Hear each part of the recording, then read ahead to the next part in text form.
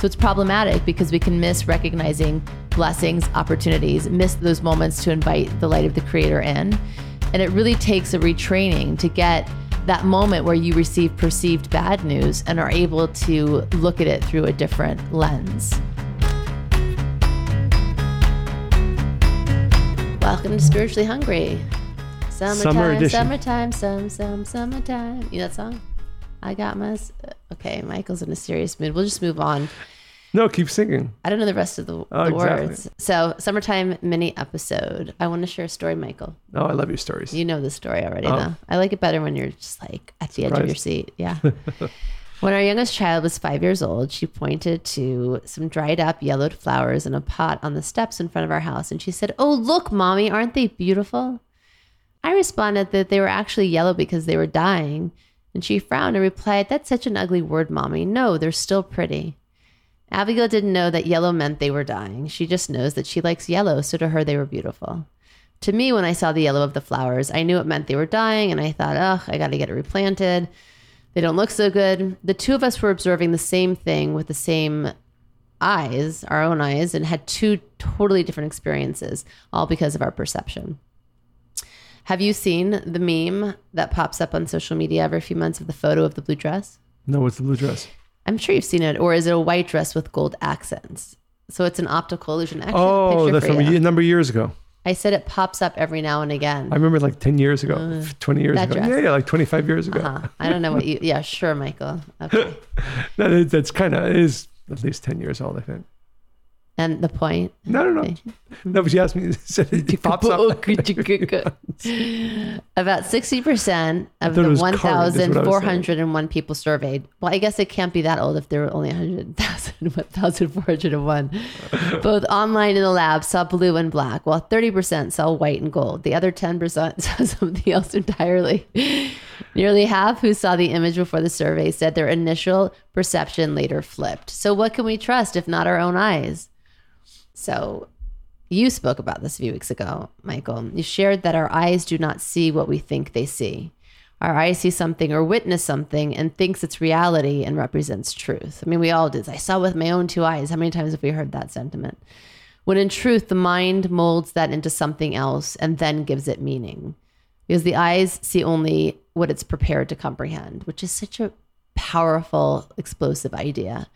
As we think that whatever we see is based on what's right in front of us. We don't take into account our past, we believe our we pain. See reality. We believe we see everything. And science tells us... And that's not tainted by anything. And science tells us that is absolutely not true. Well, when you gave this talk, you quoted a book, by the way, which I'm now reading, called Deviate. Perception is not what our eyes and ears tell us. It's what our brains make us see and hear. So let's talk about that for a second. So it's a book by neuroscientist Beau Lotto. And, that's a good name. You know, Lotto, sorry, not Leto.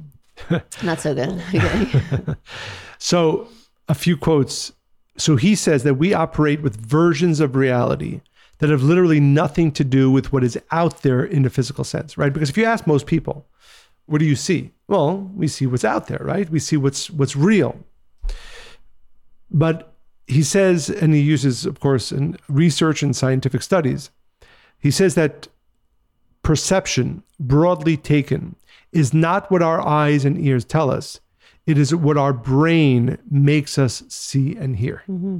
Which is, again, if you really, really think about this, accept this is, and again, often I like when a spiritual truth, this has been what great spiritual teachers have been saying for thousands and thousands of years, but now science backs it up as well. So in the words of one of the those reviewing the book, it's a radical philosophy of perception. So I'd like to share a little bit of the science behind it.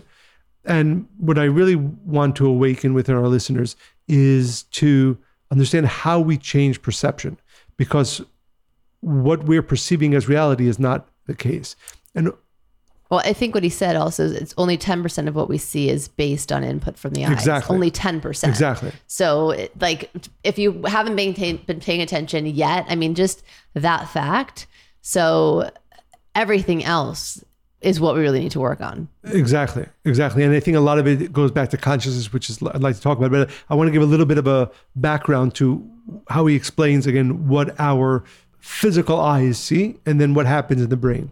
So in his explanation, the senses are like a keyboard of a computer, our eyes included. They provide access, and the real job is done elsewhere. So we think our eyes see. The eyes are not doing the seeing. They're just one part of the input that goes into the brain.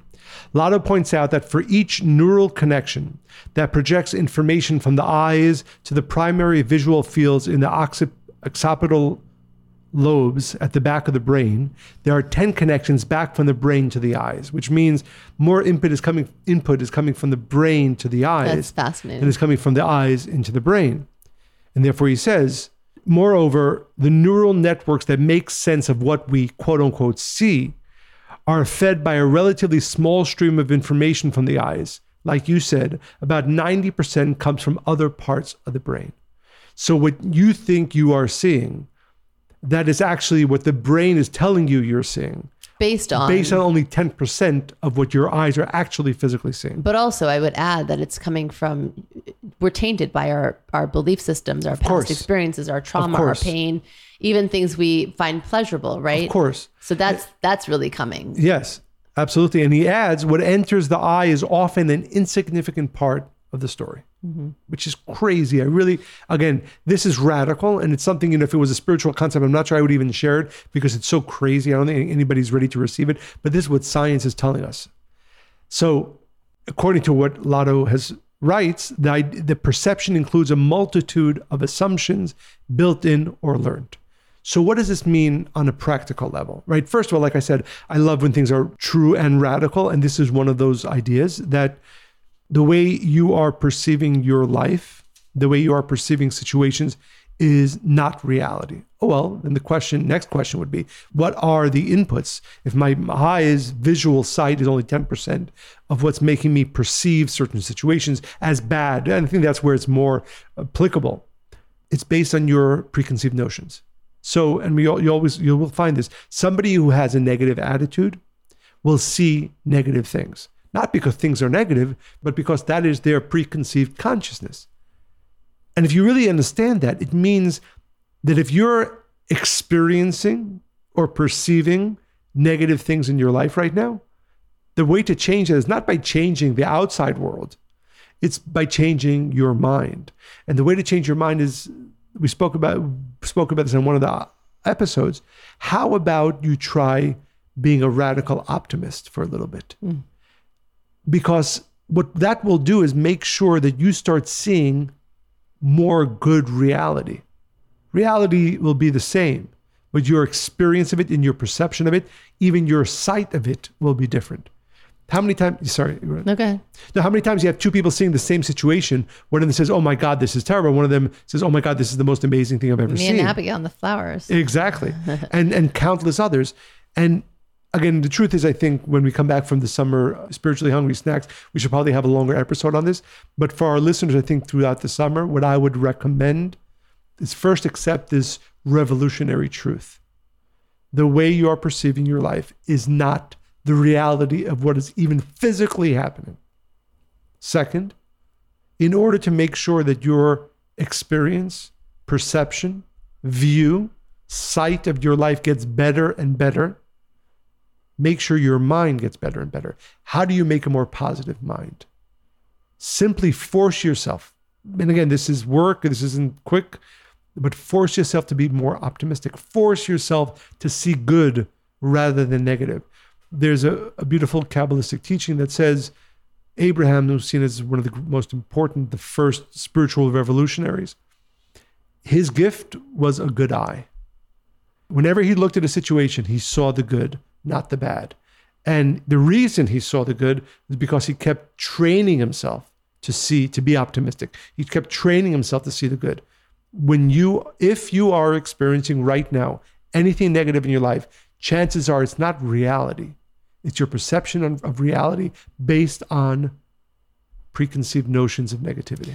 Well, there's also a verse in Isaiah that says, raise your eyes up to the heavens and see who created this.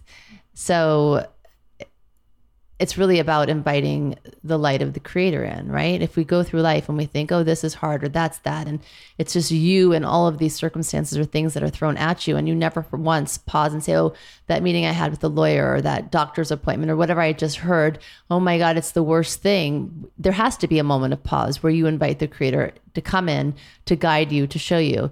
And the example that when I was studying this is that I remember a few years ago, we had a really, really cold winters for like back to back. And I hadn't felt the sun in a really long time. About the same time that meme was going around. Yeah. And one of my sisters was visiting in California. And anyway, we came out of this store and we had the kids and I came out and all of a sudden I felt the sun on my body. And I hadn't felt that, right? And that warmth that just took over me, it literally forced me to raise my head up and just bask in the sun. But I felt so tapped in and connected to the creator in that moment. So that visual, right? In those times that things are hard, to really like that sun feels when you haven't seen it for months and you've been cold and it rests upon you. We need to invite that experience into our hardest challenges. I do want to leave, I want to bring in a little bit of science for a second. There's something called, because I'm always so fascinated by how our brains perceive things or operate really. And they're always looking for ways to save us time and energy. There's something called a heuristic. It's a mental shortcut our brains use to avoid mental overload, right? Can you imagine if you stored every single thing that came in? In fact, you made me laugh once. I didn't forget it. Like you remember amazing vast pieces of work and information and content and study, but you forget very like small details. And I'm like, remember that thing that happened 7 years? You're like, oh no, who, what? No clue. And it's because you're saving storage space, I think, for the important things.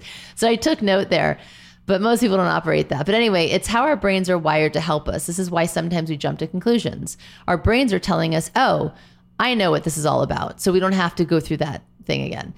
The effect heuristic refers to how we can make judgments and decisions more efficiently, although not always more accurately, by relying on our emotions. Those are the snap judgments we make unconsciously all day. This is good, that is bad. And we rarely ever stop to challenge those thoughts. So it's problematic because we can miss recognizing blessings, opportunities, miss those moments to invite the light of the creator in. And it really takes a retraining to get that moment where you receive perceived bad news and are able to look at it through a different lens. I mean, that's really what it's all about. You're not going to avoid challenges. You're not going to avoid pain even, but your experience of pain and challenges won't feel like pain. And some of the things that you experience as pain and challenges aren't even that, right? Exactly. It's just the way you're perceiving them. One of my favorite quotes is from Anais Nin. She said, "We don't see things as they are. We see things as we are." Exactly. So basically perception is shaped by our history, our learning, our memory, and our expectation. And that's a big one. What do we expect life to be? What do we expect this day to be? Because if you have an expectation and life does not meet that, of course you're going to go to a place that's dark, right? Your eyes are going to, oh, I saw this happen. You're going to take that so seriously, when in reality, that's not the case. And there's one other short example, which I thought was really powerful. And you had mentioned this in that lecture about Rav Ashlag. Tells the story of a man who he's a king and he wants to give everything to his son, right? The best access to the best teachers, the best opportunities, the best foods, chefs, etc., on and on, and gives to the child. And the child is blindfolded. He can't see anything that is right in front of him. He can't taste it. All he sees and experiences is darkness. And he's saying, why am I suffering? Why do I have all this pain? When in reality, he has everything given to him. So that's the point. It's up to us, really, to take the blindfolds off, to know that we are actually, first of all, blindfolded, so that we can experience all of the riches that the creator bestows upon us. Yeah, beautiful. And like I said, I think as we go along in our summer, I strongly, strongly recommend, first of all, as I said, to realize the radical scientific truth that you are not seeing reality, and especially things that you're seeing as negative and bad. That is not the reality. That is the way you have trained your mind to translate what is happening in front of you.